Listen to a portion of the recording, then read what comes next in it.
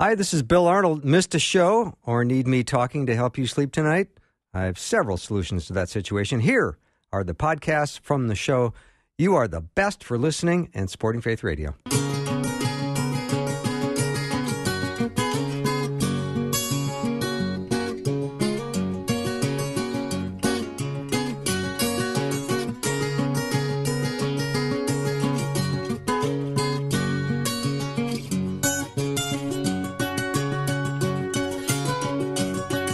And a warm welcome to Afternoons with me. I'm Bill Arnold.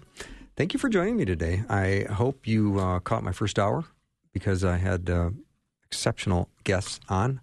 I was joined by Doug Blair from the Daily Signal, and Dr. Michael Youssef joined me. He's got a new book called Never Give Up, so that's been fun. If you missed any of that, you can go to myfaithradio.com.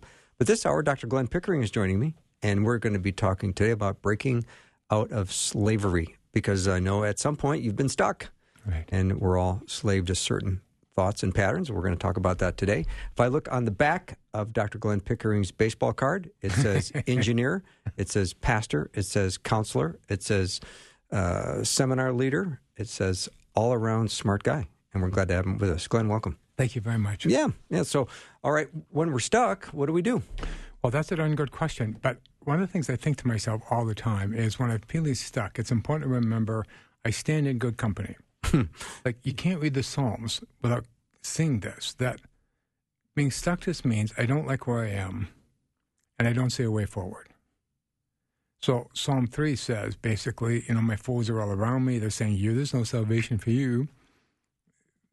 Number 5 says, I'm groaning. Number 6 talks about I'm languishing here. My bones are troubled. I mean, it's like the Psalms are not afraid to start off acknowledging this is a hard place I'm in. And me of my own self, I am not seeing a way forward. And I'm feeling really stuck in this hard place. And so I just want to say, if you're feeling stuck, that we tend to sort of condemn ourselves or judge ourselves when we feel like that. It's just important to understand this is the thing that happens. And the Psalms are so clear about it, that we will find ourselves at times where we feel like, I really don't like where I am, and I don't see a way forward. And I'm feeling really stuck here. And I think to myself all the time, we're all slaves to certain sort of thoughts and behavior patterns that we would literally just get stuck in. And, the Apostle Paul acknowledged the same thing in Romans 7. He said, I don't do the good I want, but the evil I don't want is what I do. And I think it's for this reason. Us humans take huge comfort in the status quo. We sort of like things to stay the way we know them, even if we know they're not good. I can't help but read, for example, so the Hebrew people are in Egypt. They have to work 12 hours a day, building the Pharaoh's temple. They're getting beaten. They only get one meal a day. And then Moses comes along, really makes the Pharaoh mad. And now they have to work 18 hours a day. They have to gather the straw besides building the bricks, and they get whipped while they're doing that, and they still only get one meal a day. So Moses comes along. God is leading them. The Red Sea parts, for goodness sakes. God is leading them by day or by night. They can't possibly think I'm on the wrong trail. And 3 days into the story, the murmuring narrative starts. Where people say, we don't have enough food, we don't have enough water. Are you trying to kill us? We should go back. And they say this line, which just makes me just smile and cry at the same time. Because at least we got one meal every day.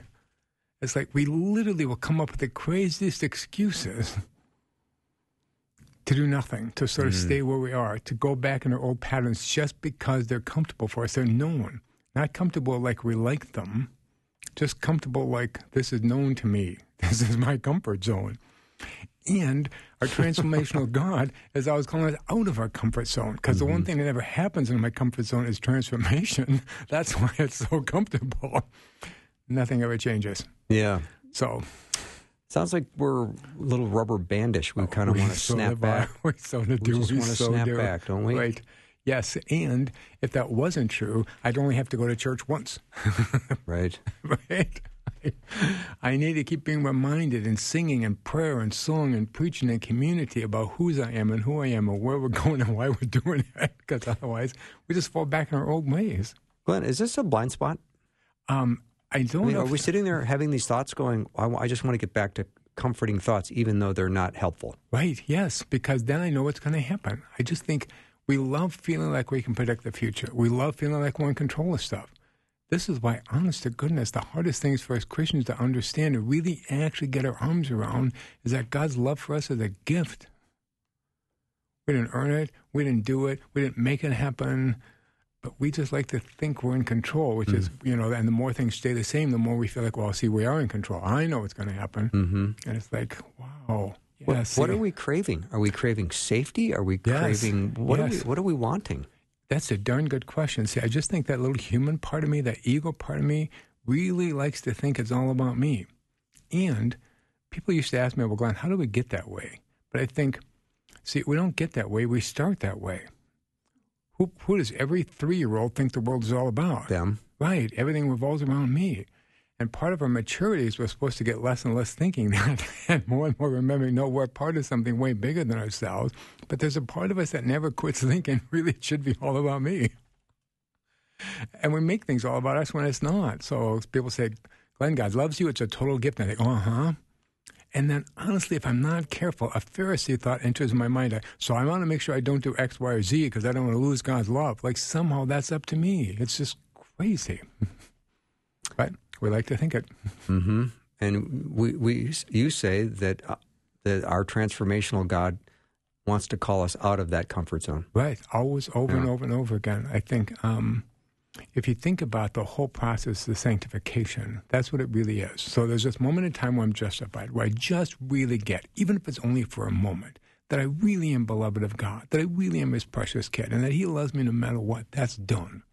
And the instant I say yes to that, my life changes in a beginning sort of way. Like I'm driving to Des Moines and I got in the car, which is good. You can't get to Des Moines if you don't get in the car. But then there's this whole process of getting to Des Moines. And I just think in the whole rest of our life is where we're supposed to get better and better and deeper at living out that thing we knew for an instant at the beginning. So that it becomes not just an instant that happened, but literally more and more and more the way that we live our life, like based on knowing that that's really right. Mm-hmm. So we're constantly being called to be growing and maturing in faith, and that's what sanctification is all about. And so if I'm just stuck in my comfort zone, then it's like, see, none of that maturing, none of that growing, none of that sanctifying process ever actually happens. I literally get in the way of the work that God is trying to do in my life. So we like to hang on to the known, but that is really not God's goal for us. If we want transformation, what does it take for us to be reinforced that the change is working and that we're going to be confident we can stay in the new zone, so to speak? That's a great question. I love all those old call narratives in the Old Testament, all those stories where God or an angel comes down to earth, calls somebody to go do some mighty work. And there are like 6 steps in every one of those stories, basically. And first they don't believe it and they blow God off, but God's like, no, I'm going to be with you. And they say, okay. And then just before they start, they say, can I have a sign? Yeah. See, because I just think even when we accept our transformation, even when we know God really is putting something in my heart this day, hey, call your brother. Okay. It's so helpful if we have little signs along the way that nudge us, oh, that really is right, because it's so easy for us to doubt ourselves and to get a little lazy, to be honest, and to not sort of get up and do that thing that God just put in our heart. So I do think when people say, Glenn, is it okay to ask for a sign? I think, wow, read the Bible. Not sarcastically. It's like literally every great leader, the people who are literally the heart of the faith, were always asking to get a sign. Mm-hmm. And God's always glad to do it. What if you're in this season of trying to be in this new zone of transformation and your team says, people in your circle of influence says, oh, Glenn, I thought you were going to change. It seems like that didn't work. I mean, seriously. Oh, I know. See, I think it's really important to acknowledge, it might not have. I have this little granddaughter who I adore. And when she first started walking, she pulled herself up on the couch and then fell down. Pulled herself up on the couch, took a step, and then fell down. I just think, right, if we're in the process of transformation, that's what it's going to look like. There will be a lot more falling down than running at the front end. But unless I'm willing to take those steps and fall down and learn something, I'm not going to get to the point where I run. So I have to be willing to go through that process. And other people can't get all sarcastic and say, oh, Glenn, you're still just the same. But I have to know in my heart, no, God has me on a path. And I need to be serious about that path. Mm-hmm. Glenn, talk about Galatians 5:1, using your freedom in Christ. I love that. So Paul says, have you gone back to slavery already? Like, what? Come on, you guys. You know God's love is a gift. You know it's freely given. You know you've received that gift. So why are you now going back to acting like you have to earn it somehow? And I just think, see, this is what you're talking about that rubber band. We all go back to thinking, oh, but it really is about me, right? It's about me. I have to do all the right things, right? And Paul's like, how can you go back into slavery once you've glimpsed freedom? Mm-hmm. You really get, God adores you exactly as you are. How could you be tempted to go back into that way of thinking? But honestly, our ego is pretty intense, and our ego likes to think it's about us. Mm-hmm. So we need to replace our wrong thoughts with a loving Christ thought. Right. Where are these inventory of thoughts going to come from? Thank you. Here's what I think all the time to myself. You know, you've heard me talk a million times about what I call think, feel, do. Like our thinking drives our feelings, and our feelings drive our behavior. So if I want to change my behavior, I don't start by trying to change my behavior. I start by trying to change my thinking. So when it says in Romans 12:2, we're to be transformed by the renewing of our mind, I think right. And when it says in 2 Corinthians, we're supposed to take every thought captive, I think right. Here's what that means. It doesn't mean we're trying to get rid of that thought. That never works, ever. I've said before on the show that, you know, if I'm in the darkness and I hate the darkness, I'll lash out against the darkness, or fight against the darkness, at the end of that time, I'm still in the dark. Or I could turn on the light. So, just important to understand, no matter what, if I don't like the thoughts that are going through my head and the behavior that that's creating, I need to be willing to not try and fight against that thought or get rid of that thought. I need to understand my job is to replace that thought. So if somebody says to me, Glenn, don't even think of that pink elephant. Try really hard to not think of that pink elephant. Or trying hard not to think about that pink elephant just means I'm totally focused on that pink elephant. Mm-hmm. But if instead I look at my granddaughter, daughter, wife, friend, and think, oh, man, you're amazing. I love you so much. You're so great. There's so many good things about you. I'm so grateful. See, that pink elephant's nowhere in my head. I don't get rid of a thought by fighting against it. I get rid of a thought by asking God to help me replace it with any loving thought. Any loving thought will work. It doesn't even matter what loving thought, because God is the light. And so anytime I turn to God and ask for any help, it'll always be a thought. It'll be a loving thought where the light turns on. And I think, right, because in the darkness, I could fight that, or I could just turn on the light, like I said, because in the light, there is no darkness. Mm-hmm. So I just need to understand, anytime I'm stuck in a pattern, I can be sure I have a thought that has me stuck there. That's why my behavior keeps being the same. So I need to ask myself, okay, what are the thoughts, a judgmental thought, critical thought, harsh thought, even a lazy thought? And if I was going to let God replace that with a loving thought, any loving thought, what would that look like? I like. Dr. Glenn Pickering is my guest, and if you're in the car, like Jack and Karen are right now driving, listening, you might be thinking, these are great notes, but how would I write them down because I'm in the car? So here's what you do. You go to drglennpickering.com, and under the resources, there's a media tab, and his notes for today's show are right there. You can download them, have a copy yourself. So we'll continue our discussion on, what is it, pink elephants? Yes, that's right. That's all I'm thinking about right now. No, when you're feeling stuck and you need to break out of slavery, that's the topic of today. We'll be right back.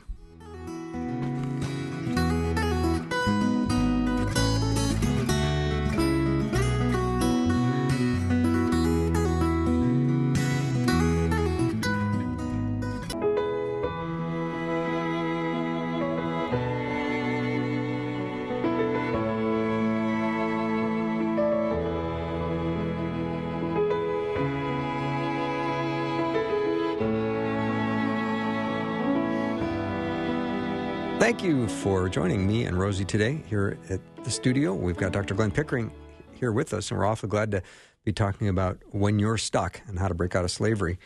So, Glenn, let's talk about getting stuck in our relationships. Great. Thank you very much. Jesus says in Matthew 5, you've heard it said you shall not kill, but I tell you that anyone who's had hateful thoughts towards his brother and sister is basically already in a state of sin. And like so many of his things that he said, it's all true and a little shocking. Like it literally forces us to think differently about what sin even looks like. And, I talked earlier in the show about, needing to get out of our comfort zone. And Jesus was always pushing people to think differently. Not meanly, not harshly, just differently. Like you can't hold on to that same old thought. and think you're going to have a new emotion and a new behavior. You have to be willing to change that thought. So, for example, you can't have a hateful, condescending, judgmental, sort of tag-playing thought towards your brother and sister and love your neighbor as yourself. I mean, those two are incompatible. I literally can't do one and the other. So how do you clip the wires on that judgmental, condescending thought? Because if you clip it wrong, the thing blows up. You always see that in the movies, right? And the clock is ticking, and is it the green one? A lot is of it the red sweating one? going Yes, on. right? Yeah, love that. Yes, I think to myself all the time, those judgmental, harsh, critical, condemning thoughts have to be replaced with the truth about myself and about them. I need to remember, I'm not here to judge everybody else. I mean, the scriptures are so clear. Why do you judge your brother when you yourself are committing the same sin? Why? I mean, over and over and over again. I'm here to live my life as lovingly as I can do it. And I need to remember that is who I am. I'm God's loving child, and I'm here to live my life as lovingly as I can do it. So that whole judgmental thing means I'm not living my life well. But I'm also not seeing my brother or sister right. They are also that precious child of God who's so perfect in his sight. And if I look at them harshly or judgmentally with that condemning spirit, I am literally not seeing my brother and my sister. I'm not. I'm seeing a problem. I'm seeing a thing. I'm seeing an irritation to me. But I'm not seeing my brother or my sister. I'm not. And so, again, if I'm stuck in a relationship, it's just not going the way I want it to, like we talked about in the Psalms at the beginning, I don't like where I am, don't see a way forward, I can be clear that I'm either not seeing myself correctly or I'm not seeing my brother or sister correctly. And I'm going to have to change my thinking about me and about them in order to move past that stuck place. So we have to come back to the truth. And, you've heard me talk a million times on the air about what I call being a second responder. We have these sort of knee-jerk things that we say sometimes because we're not thinking. And that if we want to live lovingly, I have to give myself those 2 seconds to let my actual truth show up so I can say that. And, God, I was just reading in Proverbs today. It's like Proverbs 16, 19, 29, 11, 29, 20. Over and over again, it talks about be slow to anger. In other words, be careful about what you say. Not careful like you're so shut down you can't talk, but like thoughtful. Like don't be thoughtless. Choose your words carefully. And I just think, without going too much into detail, the last time I was on the show, Bill, I know I was actually hurtful to you because I wasn't thinking. I said something sort of in passing about near-death experiences, people who die, cross over, and come back, tell us what it's like. And you said very clearly, I don't really like that, or I don't want to talk about that, or however you said it, very clearly, very simply. And I, instead of giving myself 2 seconds, I think, oh, okay, we can talk about something else, which, had my brain been turned on, that's what it was said. But my brain wasn't turned on, so I said some dumb flippant thing, which I could see on your face was hurtful to you. And I just think, see, it's exactly what James is trying to talk about, what Proverbs is trying to talk about. We get in the wrong relationship probably not because of what we do, but mostly because of what we don't do. We don't give ourselves that 1 or 2 or 3 seconds to make sure that what we're saying is what we want to say. And Ben Franklin said what about repenting in an instant and, or sinning in an instant and repenting at leisure. It's like you do that one thing because for 2 seconds you don't give yourself time to think, and then later on it's like, oh, God, what did I do? That was so foolish of me. So, I just want to acknowledge that happened because otherwise I have no integrity talking about this. But also for this reason, I've had times in my life where people have hurt me really badly in public in front of many, many people, and then maybe come back later and apologize to me in private. And I was thinking, oh, okay, that's nice, thank you, as a first step. But all those hundreds of other people are left out there still thinking those bad things that you put in their head. And unless you also go back and address them, you haven't really address the sin. And so I want to say to you, Bill, and to all your listeners who adore you like I do, that I'm just sorry that I was hurtful to you because of literally what I did not do. I was literally exhibit A of not taking my own advice. So I just want to, I just want to, and people, that's how he was when I apologized in private too. So gracious, so perfectly gracious, which I will never forget. I'll also never forget that he came to my mom's funeral, which was super loving. He has, as he says, a ministry of showing up, and that's what he does. So thank you for being so gracious about that. Now, so when we get stuck in relationships, we're almost always going to be making 1 or 2 mistakes. We're seeing the other person's flaws instead of seeing them, or we're not acknowledging our own. So in this particular case, I didn't see Bill clearly, like he's so important to me, like I love him like my own brother, and I need to come back and acknowledge my flaw. Because if I don't, see, we're in wrong relationship, there's something weird between us, and if I don't come back and acknowledge my mistake, how is that relationship ever going to get right again? It just doesn't. So if you're in wrong relationship with anybody in your life, it's just important to ask yourself these two questions. Am I seeing them as they are instead of just seeing their flaws? And am I acknowledging my flaws, whatever they might be, in all humility? Not in self-condemnation, because there's no condemnation in Christ, but just humbly thinking, yep, I did that very poorly, and I see that I did. And I claim, yep, I did that poorly. It will get us unstuck pretty much every single time.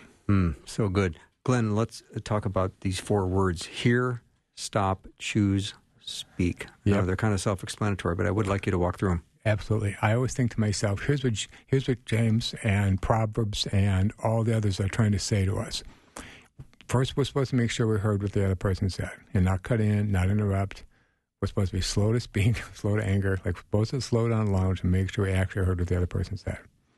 Then we're supposed to stop, because otherwise we're just going to give our knee-jerk, unthinking, human, ego-driven response, which is not helpful to anybody, including myself.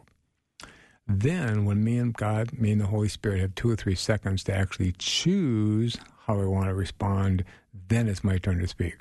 And so when James talks about be slow to speak, I think, right, listen carefully, stop, choose your words with God's help, and then start talking. And I think every time we do it right, that's what we do. Every time we do it wrong, that's what we don't do. So it's just important to understand we need to get those 4 things right.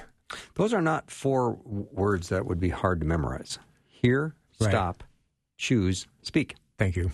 Perfect. So it just takes a little bit of practice of putting that in your memory bank. So when you have that memorized and it's floating around in the front part of your brain, when you have something that comes in, you can say, oh, here's that time I need those 4 words. Yep. Hear, stop, choose, speak. Right.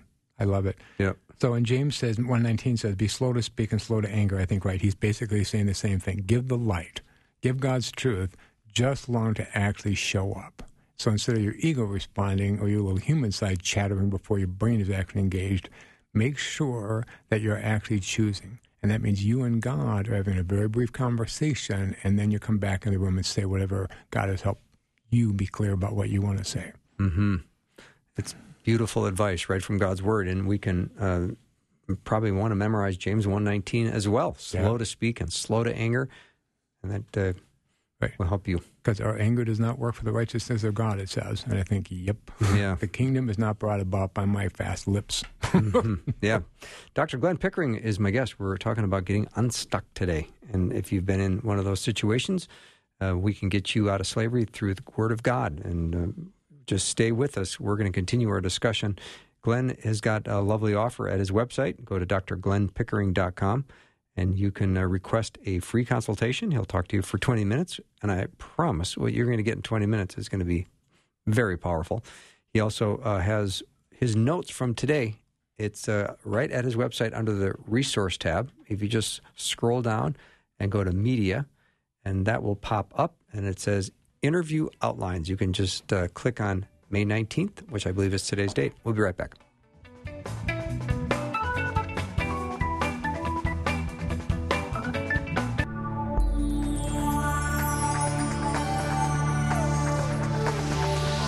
It's the afternoon show with Bill Arnold. Prime time, drive time. Let's get it started. Jump in your car. Yeah. What's for dinner? Hey. It's the afternoon show with Bill Arnold.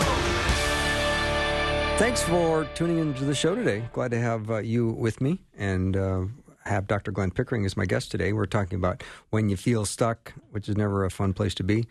But we chatted in the first segment just about trying to get unstuck and then try to get unstuck in our relationships. And now we're going to talk about trying to get unstuck in our ministries. And right before we went to break, I was just letting you know that Glenn's notes are available at his website at drglennpickering.com. And I said you go onto the resources down to the media page, and it'll pop up, and it's right there. He does have it listed as May 19th, and it really is today's the 17th, but I'm calling it the week of this week. I love it. This week. So that's always nice. Okay, Glenn, let's talk about getting unstuck in our ministries. Love it. Henry Ford famously said, whether you believe you can or you believe you can't, you're right. So good. Because our thinking so drives what happens to us. And so in Mark 6, here Jesus comes home. I mean, the Son of God comes back to his hometown. And it says, and he could do no mighty works there. And he marveled at their unbelief because they thought, well, he can't be the Christ. We know that kid when he was growing up and he got into trouble all the time. Like, somehow that didn't fit their picture of what the Christ would look like. And so because they literally didn't believe that he could do anything in their lives, he couldn't. I mean, it's just like Henry Ford said, whether you believe you can be blessed or whether you believe you can't, either way, you're right. And so, whereas Jesus says in Matthew 7, exactly the opposite, the flip side of that, ask and it shall be given unto you. Like, so in our ministry, we're supposed to be dreaming big. And now, just to be clear, because I don't want people to get confused, ministry just means whatever it is that's happening right in front of you. So sometimes people say, well, Glenn, I wish I could do ministry. And I think, boy, you don't get ministry. You think it's a job that people do somewhere in a church building by themselves. And I think, nope. Whether you are with your friend, your kid, your grandkid, your uncle, or just talking to God, or in nature, or taking care of the baby, or talking to a group of 10,000 people, it doesn't matter. Your ministry is literally whatever is happening right in front of you. So I just need you to all understand that is your ministry. Sometimes people say, well, Glenn, what's my calling? How am I supposed to know my purpose? And I said, I don't know. Who showed up in your life today? And they name a couple things and things that happen and maybe even a few little miracles that happen. And then they say, but I really want to know my calling. How do I know my calling? And I say, who showed up in front of you today? Because you're going to notice there's a pattern there. And as soon as you realize who keeps kind of showing up in front of your life, you're going to realize, oh, well, that's my ministry. Right. So just understand, all of you, when I talk about your ministry and getting stuck in your ministry, I'm not talking about those of you who here and there who have a full-time job working in the church. I mean, all of you are engaged in ministry with whoever shows up in front of you. These are the people God has brought into your life for you to care for or learn from. And it's important that we honor both of those things. So, ask and it shall be given unto you, Jesus says. And then James in 4:2 says, you don't have what you want because you don't ask. And which is crazy that we don't. So just last night I was, I go to this little church and we have some autistic kids in our church. And so we're going to try and do a vacation Bible study this summer specifically for the kids who have autism. And I got asked to serve in that committee since, I'm autistic. It's kind of an obvious choice, I guess, really. And I loved being at that meeting because we could have been talking about, okay, how do we do a ministry for the half a dozen kids in our church that we know have some autism sort of struggles? But we were instead talking about, how can we create a program and how can we let all the churches around us know that we're doing that? How can we connect up with all the other leaders around us? How can we get in touch with the moms and dads of autistic kids groups? How can we talk to the people who work with autistic kids? How can we let everybody know that we want to do this thing to help the kids who have those particular struggles? And we could just have thought, how do we help the 5 kids we know about? Or we could just think, we actually have no idea what God wants to do with this. Let's see. So instead of putting sort of artificial limits on it, we don't have to put other limits on it either, like, unless 200 kids show up as a failure. We don't know. But I just need to know, whether you believe you can or believe you can't, you're right. And it's especially true in ministry. And so many people get stuck in their ministry because they just don't think they can have what they want. And so it's like James says, you don't have what you want because you don't ask. And people think, well, Glenn, I don't want to be greedy. I don't want to be self-centered. I don't want to look bad. I don't want to look like I'm selfish. I don't want to fail. So we don't ask. And so, of course, we don't get what we want in our life, in our ministry, and the work that we're trying to do in people's lives because we literally don't ask. And I just think no matter what your ministry is, whether you're speaking on the radio, taking care of kids, doesn't matter. You need to start your ministry every day with a prayer and just ask that God really, really move powerfully through you to help those people that God brings into your life and to learn from the people that God brings into your life in whatever way that's going to happen. And whether you serve people who are 83 or 3, I promise you, there are things to teach you. Mm-hmm. And they have care that you need to receive from you. And it doesn't matter who you're in front of. So Jesus tells this parable about, the mustard seed that starts off little, grows into this great big bush. And people, that's not where the story ends, but that's where people tend to stop quoting the story. And then they want to give a sermon about how, the kingdom of God starts small, grows to this really big thing. And I think, yep, there's truth to that. But that's not where the story ends. Jesus said, so it grows in this great big bush so that even birds of the air can make nests in its branches. See, our vision is never about us. It's never even about just the people we think we're serving. It will always extend so far beyond that we don't even know. So we need to understand, instead of thinking, well, I don't want to be selfish, I don't want to be all self-centered, I don't want to ask, I don't want to look greedy. We need to understand, we're not just asking for ourselves. It's about all the birds who are going to be blessed by our obedience. So we can't let any of that thinking, that wrong thinking, I don't want to look greedy, I don't want to be selfish, I don't know if I can do it, get in the way of whatever God's doing in our ministry, whatever that looks like. Great thoughts, Glenn. I wonder if the word ministry is a word that makes people feel a little nervous. So I remember one of my guests who's going to be on the show tomorrow, Dr. Mark Muska, he said, I'd love for people to swap out the word pray with the word talk. Oh, sure. And when you think, well, would you just talk to God for a while? I go, well, I'll do that. Right. Would you pray? And people freak out a little bit. Oh, gosh. Right. Yeah, exactly. What if I do it wrong? Yeah, what if I do it wrong? I've heard other people pray better than me, right, and I don't want to look foolish. Right. Yep. So have someone else pray. Right. So that word is a block for people, and you think, well, ministry, this is, and I love what you said, who's in front of you today? Right. That's perfect. Right. That's your ministry. Yes. I just wonder if there's another word that would be a little bit more user-friendly. Well, that's part of why I talk about caring about those people and about learning from them. Because if we understand, that's what ministry is. I care for those people in my life, and I learn from them, because just like I have gifts to offer them, they have gifts to offer me. So maybe instead of calling it ministry, we can just talk about giving and receiving gifts, or being there for each other, or lifting one another up, like Paul talks about so often. Mm-hmm. Just being aware of being present in right. your literally, that's when literally you're when true. You're present, you think, right. okay, what is in front of me right now? Wow, right. There's a person that needs a loving word, some encouragement, right. listening ears, all kinds of stuff. Right. Or has something that they need to teach me. I know. No, I think this all the time to myself that, I have lots of things to teach my clients when they come to see me, of course, but I learn things from my clients every day. And it's super helpful to me. I just always want to be open to whatever God is teaching me, whatever God is showing me, because everything I learn there, I'm probably going to be able to use when I talk to other people, and I just really want to be open to that learning. And sometimes people say, well, Glenn, you must have seen it all by now. And I think, no, here's the really cool thing. Every person that comes to see me is on their unique journey. So, do I see overall patterns? Sure.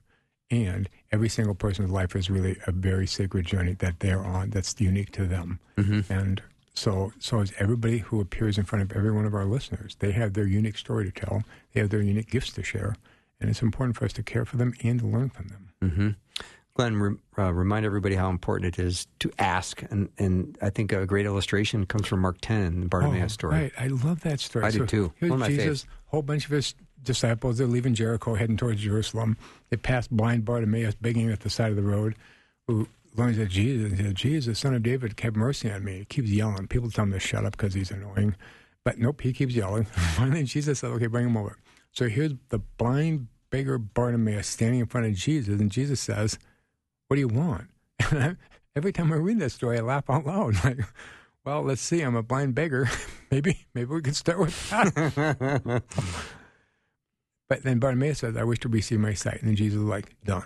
You're right. Because God will not violate my free will. He will not. Mm. That's why I have to ask. Because until I'm open to receiving the blessing, I can't receive the blessing. Not because God's withholding it, because he won't force me to do anything. So, Glenn, here's more of a pastoral question. Is when people say, well, maybe I get nervous to ask God for things because at the end of the day, isn't it thy will be done, not my will be done? And he is sovereign and in control of my life. So, well, how do I... If I really understood his sovereignty is to make me happy. which sounds a little silly, and I promise I'm dead serious about that. When Jesus said, ask and it shall be given unto you, we need to sort of drop all of our old thoughts and think, okay, if my little kid comes to me, or my little granddaughter, and says, Granddaddy, Grandpa, can you help me? I don't think only if it's important enough. I think, yeah, sure, of course. Mm-hmm. I love that you came to me. I'm so happy. It touches my heart that you would ask me. I mean, A loving relationship. Yes. Every response I have to that request is like, oh my gosh, I'd be so happy to help you. Whether it's with some big problem or just tying your shoe, it doesn't matter. Mm-hmm. And so we just need to understand, when we come to God and ask for what we want, God doesn't think, well, what about my way? God's like, oh, wait. Because here's the thing. Who do you think put those things in our heart? I'm really just asking God to help me use in a powerful way the gifts that he gave me. What if the things that you think God put on your heart, he did not, in fact, put on your heart? Here's the thing. Then he'll give me something better. Okay. Because, see, the answer to my request, that's why Jesus said, ask and it shall be given unto you. Now, he doesn't say what it means, but either the thing you're asking for will be given to you or some better version of that will be better for you than even you realize right now will be given unto you. But the most perfect gift I could give you for that request will be given to you. Now, this happened to me just a little while ago. A pastor asked if he could meet with me, and he's referred a lot of clients to me. And I thought, oh, sure, fine. And thinking, that's what he's going to do. And, but actually, he wanted to talk to me about his brother who was really sick, and he couldn't really talk to anybody in his congregation about that. And I was so touched by that, and it's so powerful that he was asked me to be helpful about that. So I asked God, that this meeting be a blessing. And it was a blessing. Not the blessing I was expecting, but a way bigger one, a way better one, a way more important one, a way deeper one than that. And I walked away so touched by that and so glad that I was able to be of help to my brother. It's like just so powerfully good. So did God bless that meeting? Absolutely. Mm-hmm. In the way I expected? No. It's something so much higher than that, I couldn't have even guessed it. Mm-hmm. Glenn, I know because we do radio and we have a certain amount of time, and Yep. you say some things, and some pins get knocked over and some are left standing, right? Okay, yep. Which is what happens often when I bowl. Like almost always. Sleeper pin. All right. I know. And then a comment came in that I say, I disagree entirely. God does not necessarily want you to be happy in the moment. Here's the interesting thing. The two surest signs of God's presence are peace and joy. And so if I'm really with God, and God is really working with me, doing ministry with me, really with me, I will feel at peace and I will feel joyful. And that's God's will for me. So when it says God gives us a peace that passes all understanding, I think, right. God literally wants good for us, period. And God won't give us anything that's not good for us. So all of those of you who are doing ministry, even if your ministry is taking care of your 3-year-old, it's important to remember not to hold yourself back on how great that ministry can be. Because Jesus said, I came that you might have a life and have it in abundance. So it's important that we not limit what God might be trying to do in our ministry, our caring for others, our learning from others. Be open to the thought that that might be way bigger and way more important than you can even imagine. And then you're probably right. Mm-hmm. Very cute comment from a listener. Obey word triggered my friend because her dad was harsh and used it a lot. Oh, right. She loved to cook, so the Lord was sweet with her and would substitute follow my recipe. Thank you. I love that. Sweet? Isn't that sweet? Do I have a minute to talk about that, or do we have to come back? We have a minute. Okay. Obey is one of those words that it's a Christian concept, but then we apply a worldly definition. Like obey means I boss you around and you have to do it. But here's what obey means from a biblical, godly perspective. God says, Glenn, the last 1,422 times I asked you to do something, it turned out I asked you to do something because it was in your best interest. So next time I ask you to do something and you will be obedient, that just means you're willing to do what I ask you because you're so sure that the God who's looking out for you, who only wants good for you, is asking you to do this because it will be good for you. Oh, okay. That's what obedience means from a biblical perspective. Okay. I believe that God wants good for me. That's why I say okay. We're going to take a break, but when we come back, we're going to continue our discussion about getting unstuck. So when you're stuck and how to break out of slavery, Dr. Glenn Pickering is my guest. When we come back, we're going to talk about getting unstuck in our spiritual, emotional life. You can go learn about him at drglennpickering.com. We'll be right back.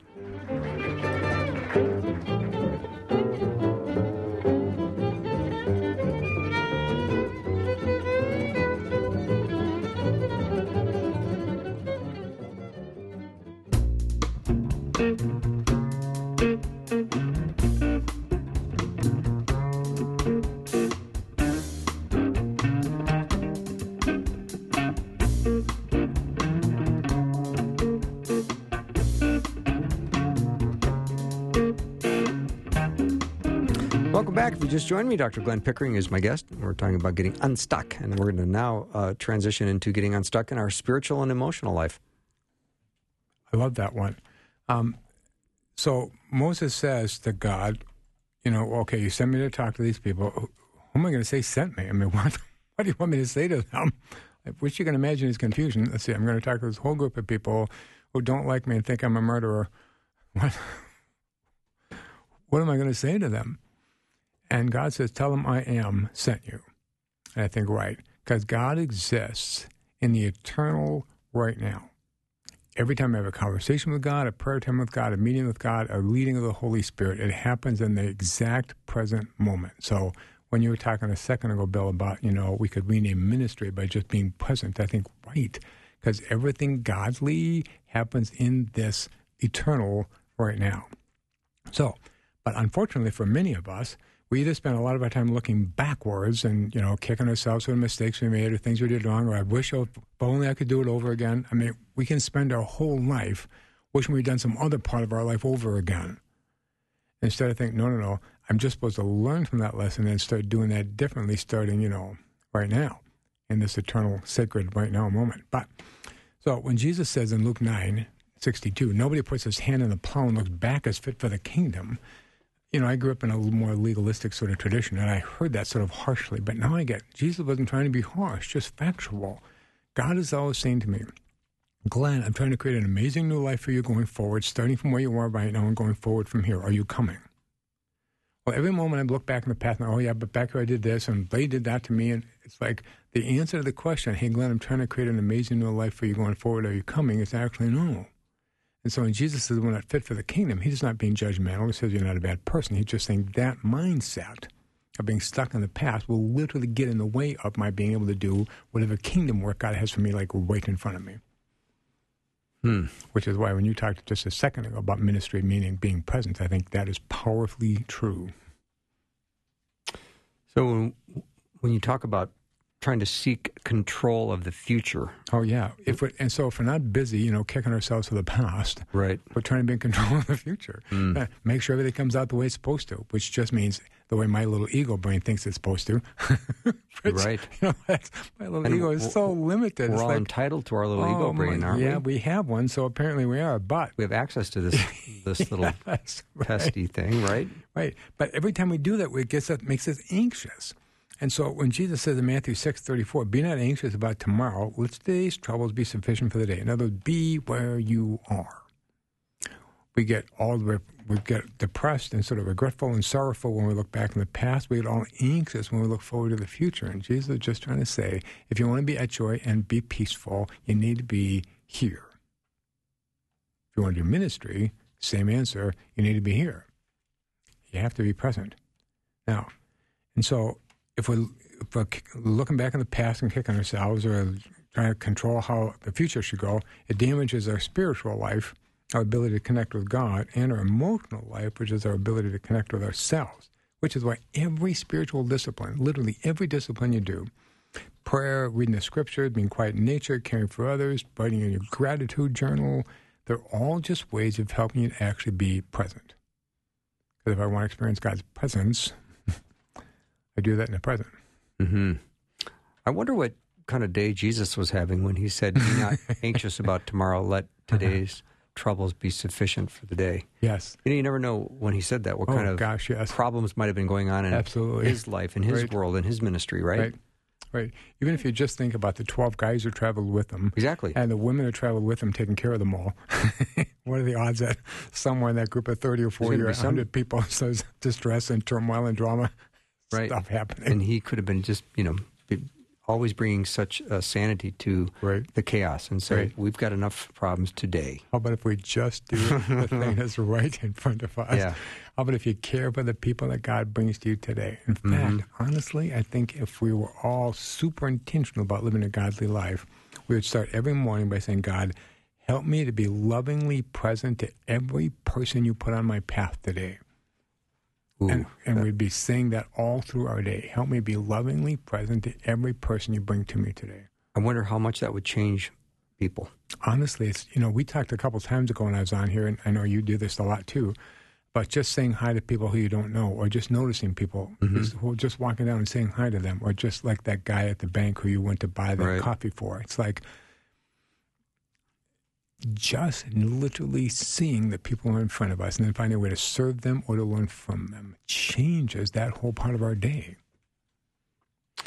So when we spend time looking back, or we try to figure out how to control the future, what does this do to our ability to connect with God? It messes with it altogether, because God is always in the present, right here, right now, waiting to talk to me.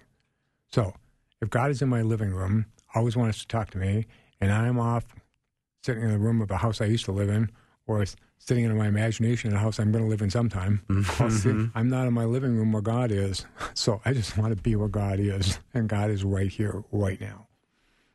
Yeah, and you have to understand that the present moment is what we have. Right, exactly. And to think that, 6 years from now or a month from now, we go, well, we're not promised that. No, and the Bible is so clear. Why do you make plans about this or that? You should say, God willing, because tomorrow's promised to nobody, which is why we have to ask every single day, God, help me to be loving, caring to every single person you bring to me today. That's the one thing we can ask for that will always have integrity. Well, you're going to need to equip yourself to slow down then. And to actually notice them all. And be willing to listen. And to let them finish their thought without interrupting. I mean, is that a good recipe? Follow the recipe? Listen, stop, choose, then talk. Yeah. And it's amazing to me how, if I really stop and listen and just try and say the words that the Spirit puts on my heart, it's amazing to me how few of them there are. How few thoughts there are? No, how few words. Oh, words, Like if somebody says something, oh, my life's really hard today, I want to give a lecture, I want to talk about my experience, I want to do all kinds of stuff, but really God says, oh, that does seem hard. What happened? And if I'm just really listening, I got a real small number of words. I mean, it's so important to be heard, isn't it? Yes, and I think it's so much what we all want. So we talked about needing to capture our thoughts about relationships and about ministry. And so here's what I want to ask people to capture your thoughts about spiritual and emotional life. We need to capture any thought that says, I'm too busy to pray right now. Or any obsession we have with the past. So if only I could go back and do that over again. Any of our attempts to control the future and plan it all out in detail, like that's going to happen anyway. And we just need to replace them with the truth, as we always do, which is that God is here right now, cares for us right now, is guiding us right now, and wants good for us right now. We just need to keep coming back to what's true.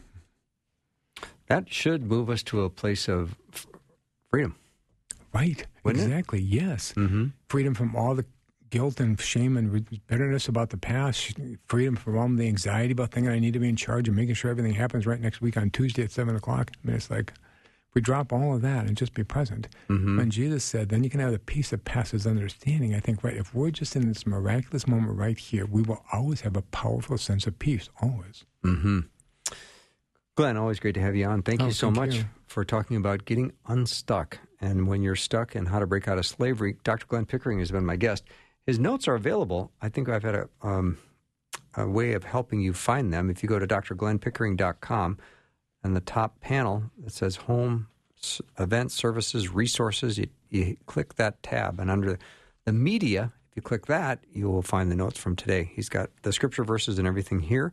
If you missed any of it, you can always go to the podcast and hear it at myfaithradio.com. As a matter of fact, I encourage you to do that and to send it to a friend who might be stuck, and that would help them. So thank you for making notes and making this resource available to all of our listeners. Glenn, thanks again for being here. Yes, may I say to people, may God bless you richly this week, and may you always embrace the truth, even if it's uncomfortable.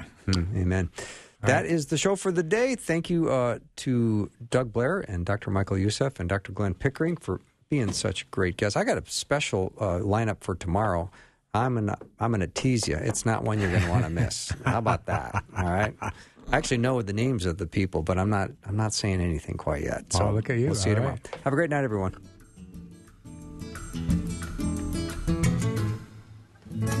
Thanks for listening. Programming like this is made available through your support. Information available at myfaithradio.com.